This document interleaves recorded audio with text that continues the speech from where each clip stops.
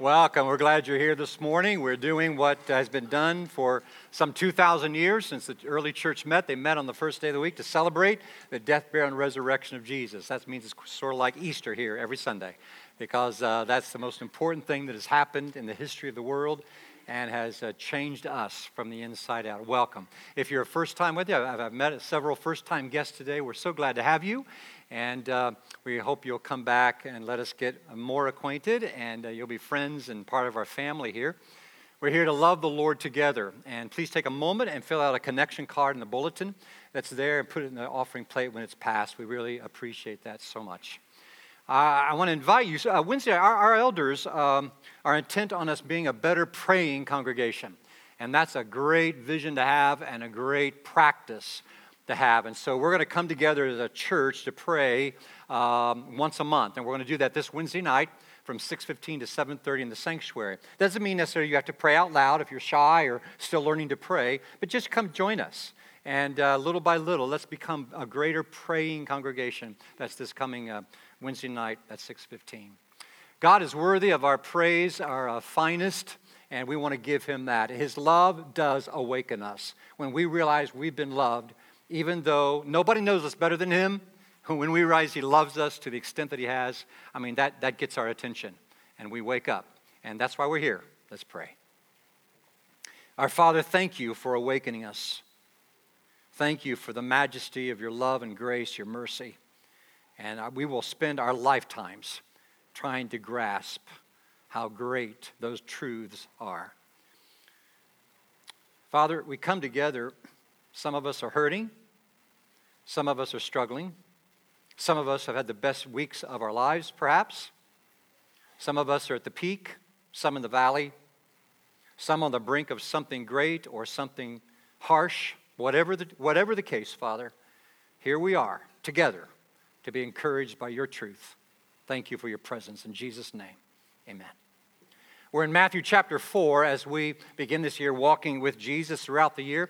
And as we walk with him, we're not necessarily going to be in the biographies, Matthew, Mark, Luke, and John, as they write about Jesus. We're going to spend a lot of time in Romans later on. But everything about the Bible gets back to Jesus. He's the centerpiece of all that is. So we will make sure we know him better all the time. Probably, as far as Matthew goes in writing about Jesus and his life as an eyewitness, the first words out of Jesus' mouth, once he begins his public ministry, are these: repent and believe the good news. That was his message everywhere he went. And he said, follow me, and I will make you fishers of men. That's what our text says right at the beginning. Look at it, chapter 4 of Matthew, beginning of verse 18. As Jesus was walking beside the Sea of Galilee, he saw two brothers, Simon called Peter and his brother Andrew. They were casting a net into the lake, for they were fishermen. Come follow me, Jesus said, and I will send you out to fish for people. At once they left their nets and followed him. Going on from there, he saw two other brothers, James, son of Zebedee, and his brother John. They were in a boat with their father Zebedee, preparing their nets. Jesus called them, and immediately they left the boat and their father and followed him. Now, this was a unique in Jewish tradition. In Jewish tradition, it was always the pupils or the disciples that went and found a rabbi or some other scholar that they wanted to follow. It didn't work like this. This is one of the things that makes Jesus' teaching so different. Lots of things are so uniquely unusual in the way Jesus does things. And one is this, that he called certain people to come and follow him. And when he calls, not only were their lives changed, but the history of the world changed. Jesus' call is always powerful, and that's why we need to understand it. Now, there are a lot of things about the Bible I don't understand. There are some things, ways that God acts, that I don't know why he acted that way. Or sometimes he withholds, and I don't understand why he withheld. There are certain things that Jesus teaches that I still scratch my head about. But his call, we must not misunderstand. We have to have a full understanding of what it means to be called by Jesus Christ. Here are four things about his call. First of all, it's unique. It's unique. It's unique because of the nature of the good news. He said, repent and believe the good news. This is a news. This news, the Greek word here, is not daily news. Now, you may have looked at the paper this morning, but nothing changed about your life, and you could have done without it. Occasionally, you'll be exposed to a piece of news in the health world or the exercise world or in the science world, whatever it is, that's going to adjust something about your life. But typically, nothing's life-changing. You really haven't missed a whole lot if you didn't read the paper this morning. This news is a different kind of news. This word that Jesus uses is a word that grabs attention. It's life-changing. It's history-shaping. In fact, there's an ancient inscription found that says, this is the gospel, this is the beginning of the gospel about Caesar Augustus. The word gospel is used because when Caesar comes to the throne, life is affected in the Roman Empire. So this word gospel is a Greek word from that time, and we use it to understand the absolutely life-changing kind of news this is when we grasp it. That's what gospel is. Our lives are changed. The course of our lives are changed because of it. And it's good news because we don't have to stay living the way we once were. The gospel changes our status. All the other religions of the world are about rule keeping, so hopefully you get in at the end of time. This gospel is such good news, meaning that whatever we need to get in has already been done for us, right? It's exactly what this is about. Someone has died in my place, though I should have died for them. Jesus Christ died in my place for the sins that I have committed, am committing, and will continue to commit because of the cross. That's all taken place. So in Jesus' day, and before that, a herald would come to a city and announce such and such an enemy has been defeated. And it meant peace for the kingdom. It meant rest for the kingdom. It meant greater security for the king's kingdom. And so in that way, we are heralds to a world that needs good news. Jesus was that to us, and we become that for other people. So this is a unique call because of the nature of the good news. It's also unique because of the nature of the kingdom. Back in Eden, we saw our problem. Adam represents all of us. You want to be your own boss, and I want to be my own boss. I don't want anybody telling me how to live or what choices to make. But when Jesus Christ becomes our king, he does that because before he can become our king, we have to recognize that we're all rebels at heart. We know that, right? We resist authority in our lives. And so because of that, the whole world as we know it is falling apart. Politically, we're falling apart. And the world scene, we're falling apart. Families fall apart without a core to their lives. Individual lives fall apart. The whole world becomes a mess of all kinds of loose ends when there's not a core. And so when we come to Jesus Christ, we're entering a kingdom. We're entering a kingdom, a different way of seeing the world, a different way of engaging the world, a different kind of message than the world has ever heard. So the kingdom of God looks to a day when God is going to renew all things. The Bible says that at the end of time, when Jesus comes back, he's going to destroy all the material world with fire. Now, when we know that, what typically happens in the way we think is that, well, I'm not going to be about this world very much because it's going away anyway. Well, we're not a part of the world in its philosophy or its systems. But if God is going to destroy all the elements with fire, as Peter tells us, it means also, as Peter instructs, that he's going to create a new heaven and a new earth. In other words, complete overhaul is coming for heaven, for the heavens, for the heaven.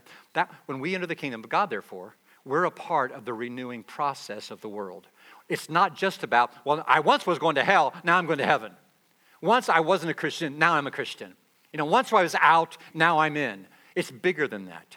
It means because we're in Jesus Christ, we join him in engaging the world around us. We get involved in community things. We get involved in political things. We get involved perhaps in social service agencies in the name of Christ to make a difference, to improve the world in light of the fact that that's God's chief objective, to bring renewal at all levels of the world. And so our being followers of Jesus makes a huge difference when we understand the nature of the kingdom. That's why we love all people to new life in Christ. all right? So this is a unique call. It's also an extreme call. Jesus called these 4 men, and he said, I want you guys to leave your nets. In other words, leave your vocation. And you two over there, I want you to leave your family. Leave your dad, Zebedee, who probably, wants you to work for him. Now, that doesn't mean they never fished again. It doesn't mean they never visited their family again. But what it means is, Jesus is saying, look, I want you to follow me. And if you're going to do that, this is what it's going to cost you. You got to make me number one. Whatever I say goes. And they did. They followed. That is an extreme call. Now, we don't like to preach that way or teach that way or talk to our friends that way because it sounds too radical. I've got a couple guys coming up here. Wesley, come on up, and Gavin. And they're going to help me. Let's see, Wesley, you come over here and stand, okay? I did not tell you what I'm going to have you do, right? You don't have to do anything except look like a hypocrite, okay? Can you look like a hypocrite? Okay. I look like a hypocrite. Yeah, okay, you look like a hypocrite. All right, so here's your hypocrite hat, okay? You are a lion. This is a lion. Wow. Now, you know what a hypocrite is. That was weak. It's very weak, all right? Wow. Okay, all right. So he's acting like a lion. A hypocrite is somebody who play acts. From the Greek culture, it was somebody who wore 2 masks. They would come on the stage as an actor and play a comedic role, and then they'd step off, change their mask, and then, don't take my spot, okay? You can't. Okay? Jesus. All right, you got it. Okay. Yes, so then he come on stage as a tragic character. So this is hypocrisy, and this is what Jesus hates, is play acting, all right? Gavin here represents, I need somebody's Bible. Give me a Bible. Anybody got a Bible? Surely somebody in church has a Bible. Okay, here we go. All right, thanks. All right. So Gavin, you go over there a little bit. All right, Gavin is going to be last week, I used the word fan in a disparaging way. I used it in a way challenging us not to simply be fans of Jesus, but sold out, right? Fan, of course, is short for fanatic. Now, in this context, I'm using it differently.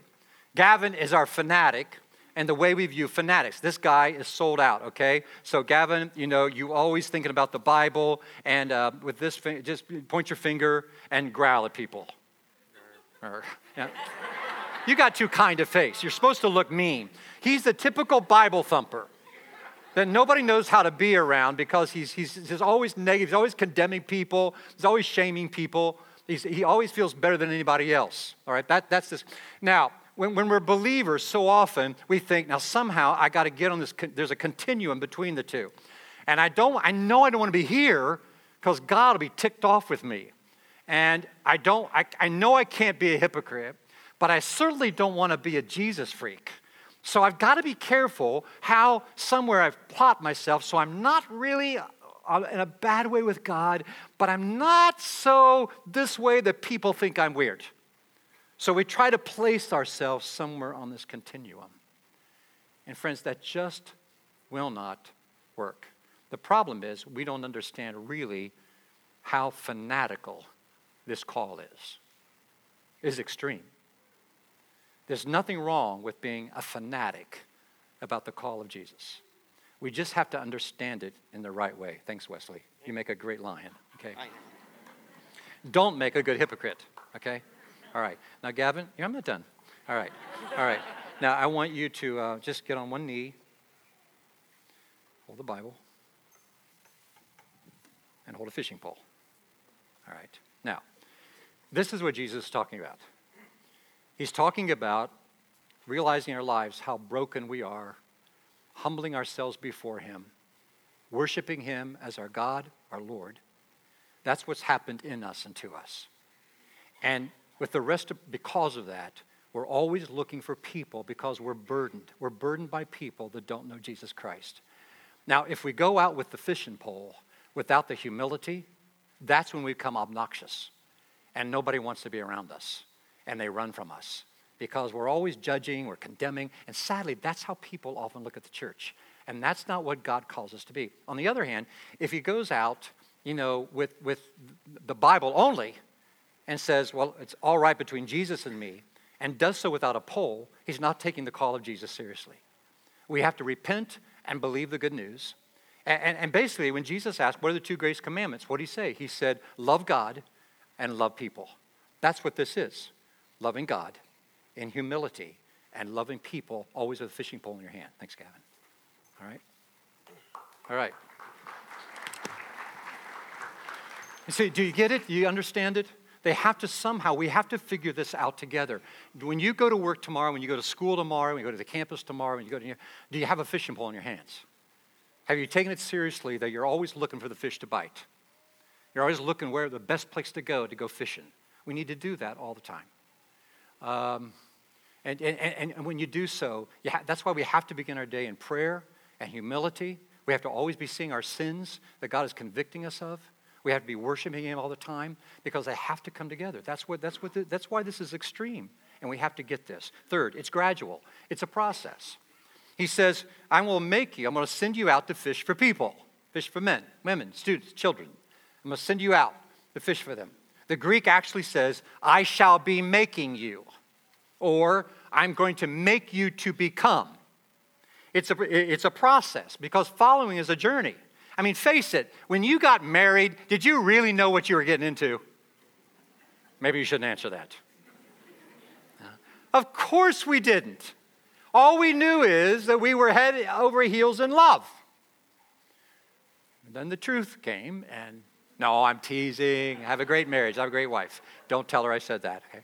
The second part. Tell her that, not the first part. When you start your college career, do you really know what you're getting into?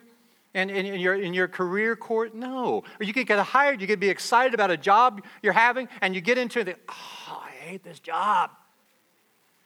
I was 11 years old when I was baptized in Christ. I knew Jesus loved me. I knew He died on the cross. I knew I'd done some bad things against God. I knew I wanted to go to heaven, and I know I liked going to church. That was it. And that's probably stretching it. Didn't always like church. But when we start off, how much do we really understand? We really don't. And I'm so thankful for the grace and the mercy of God who takes us in our elementary thinking and works with us. He's always calling us. I don't care where you are today. I don't care how long you've been a Christian. I don't care what your life looks like. God is calling you further. Now, that may be an inside job. It may be something very visible outwardly. But He is never done with us, and we are never fully at the place that He wants us to be. And we read a text like this, and we don't think it's really about us, but it's for the Christian elite ones. When my little girl, Chelsea, our youngest, was about 4, Justin, our son, was about 11, and we went to Dr. Drigger's office right there. He's a bad dentist. No, he's a good dentist, but who likes the dentist, right? We all like the dentist. And so I was preparing Chelsea to go to the dentist. Dr. Drigger's over on Rockville Road. Chelsea's 30 now, so this is 26 years ago.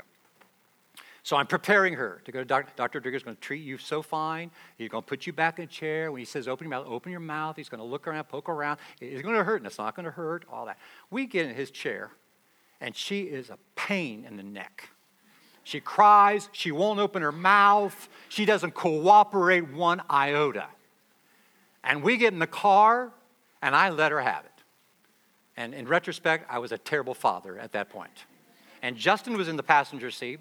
Chelsea was in the back, sucking her thumb, and I'm laying her low. There's no reason why you need to cry. Was anything hurt? Nothing was going to hurt. I told you it was going to hurt. I told you it was going to happen. Blah, blah, blah. And finally, she pulls her thumb out. She goes, you talking to me or Dutton? I said, I'm talking to you. Now, there are certain texts that, that we look in the Bible and we say, oh, yeah, that's for the preacher. That's for the church staff. That's for the people that have been Christians. Friends, this is you. If you have named Jesus Christ as your Lord and Savior, He's talking to you. He's called all of us. He called all of us to be serious about this call. Our message is to get people out of self-absorption, self-direction in their own life, to stop being rebellious because the day of the Lord is coming. And He loves them with an everlasting love. Our message must get out. And yet, we don't take Him seriously enough. And within a short period of time, these disciples, they had no idea where He was going. They didn't know where He was going. All they knew was there was something about the way this man spoke, having authority, not like one of the teachers of the law. There was something about his demeanor that they were so intrigued, and they knew they needed Him, and they followed Him. And there are times in his ministry where they thought, why is he talking to her? Why is he going to that house to eat? Doesn't he know who those people are? Why are we going to Jerusalem? They hate him down there. One time Peter said, don't go there, Jesus. Don't be talking about dying on us. And Jesus said, get behind me, Satan. You don't have in mind the things of God, but the things of man. And Jesus will do the same thing with us, friends. He takes us down paths, and some, we don't know where he's going, but all he says, you have to leave whatever you're holding on to. For Peter and Andrew, it was their nets. And they were willing to let go of their nets. What are you holding tightly onto that you know God is trying to pry out of your fingers? Your position, your lifestyle as you know it, that's easy and smooth, your money. Have you gotten so used to an easy faith, belief, that there's nothing really hard you're doing for him? If you're not doing anything that's difficult to do in his name, I'm not sure you're paying attention to him, because I think full obedience shakes our cages, rattles us. At seasons, not always, but at seasons of life. Finally, it's possible. It's possible. This call is possible. You may say, this is too hard for us, for me, I can't know. It isn't too hard. He says, follow me. Follow me, stick with me, go where I go, put me first, keep praying, keep worshiping, keep aligning yourself with me. And so often the disciples just didn't get it. Why are you taking this there? What dead end have you ever experienced lately? Life is full of dead ends, isn't it? I mean, sometimes you're in a relationship and you realize this is going nowhere, and you break up with whoever you're dating. Or sometimes you're in a career program or college, a degree program, and you think, this is not cutting it for me. And you stop and change degree programs, much to the chagrin of your parents who are paying the bill, right? Or you get in you get stuck you get in the middle of financial crisis. Or you can get in the middle of just rearing children. You think, no matter what I do, nothing is happening, And you feel like a failing parent. There are lots of things in our lives that we experience that we feel like we're at dead ends. But I remind you what happened to these 12 who left everything to follow Jesus. They got finally to Jerusalem, and what happened? Their king, their leader, was arrested. They left him. They followed him for three years. They've been sold out for him. And then what? Well, Judas gets to that last week of Jesus. He said, well, I might as well get something out of this. And so he betrays Jesus with that kiss. They're in the garden. They still don't understand what's about to happen. They fall asleep when Jesus asks them to pray with him. And then he's arrested. And what happens? Not only is he betrayed, but one of his closest friends, Peter, says, well, I don't know the guy. I don't know who he is. Then they find them locked behind doors, afraid for their lives. No one comes to speak in his defense. I mean, to them, it feels like these 3 years have led to an absolute dead end. And God took what seemed like a dead end on the third day and brought life and breathed something into them those men would never have enjoyed had he not followed the call of his Father. That's how God works, friends. I don't know where you are. You may feel stuck. You may feel like you're on a dead end, a cul-de-sac, something. But I tell you, if you love Jesus Christ today, he is not done with you, and he's calling you to something more, whatever that is. George MacDonald said, the one secret of life and development is not in device and plan, but to do every moment's duty aright, and to let come not what will, for there is no such thing, but what the eternal thought wills for each of us, has intended in each of us from the first. Where are you missing the call of God in your life today? Where are you gotten so used to the course of your life that you are just, you're overly satisfied? It's always calling us. And Jesus left his Father. He obeyed his Father's call in his life by leaving the atmosphere of God his Father to come live among us. But when he came, it's so different for us. When we're called by God, when we're called by Jesus, we get a relationship with God through all the pains of our lives. When Jesus obeyed the Father, where did it take him? To death on the cross, 6 hours, where the Father forsook him. And Jesus experienced hell for us. He experienced that for us so that we could be in the arms of God today. We'll never have to know a God who forsakes us. And so, wherever you are in Christ today or not in Christ, he calls. Now, if you're outside of Jesus Christ, he wants you so much. He knows you better than anybody, and he still wants you as his own. He wants you as his own. And you know, for some people, that's easy. Some of it is inauguration day. We heard a phrase that we hear at every inauguration for Obama and for Clinton and for Bush and Reagan all the way back. There's always this phrase over and over again, the peaceful transfer of power. But you know, when you come to Christ, it's not always so peaceful at first. You wrestle, you strike, you bite back. I don't want to, because submission is hard. But finally, when you let go and lay down your life, there's no greater joy than when you transfer the power of your life, my life, onto the power of Jesus Christ within. And then we know a life-changing, life-shaping truth based on a person, Jesus Christ. So if you don't know him, let us walk with you. Let us walk with you toward the cross. If you're just confused about what it means to be a Christian, we love to talk with people one-on-one. Let us know that. If you're in a life group, great. If you're not in a life group, listen, friends, you just need to wrestle more with people. There's lots to wrestle with. So let's just move further. Whatever that looks like for your life, let's not be satisfied. Keep moving. Let's pray. Our Father in heaven, thank you for calling us to yourself. These are hard words, as brief as they are, Father. They are such significant words. And I pray we won't leave here taking them lightly, but that we'll wrestle with them, chew on them, we'll devour them until they come out in life as you want them to. In Jesus' name, amen. Let's stand and worship.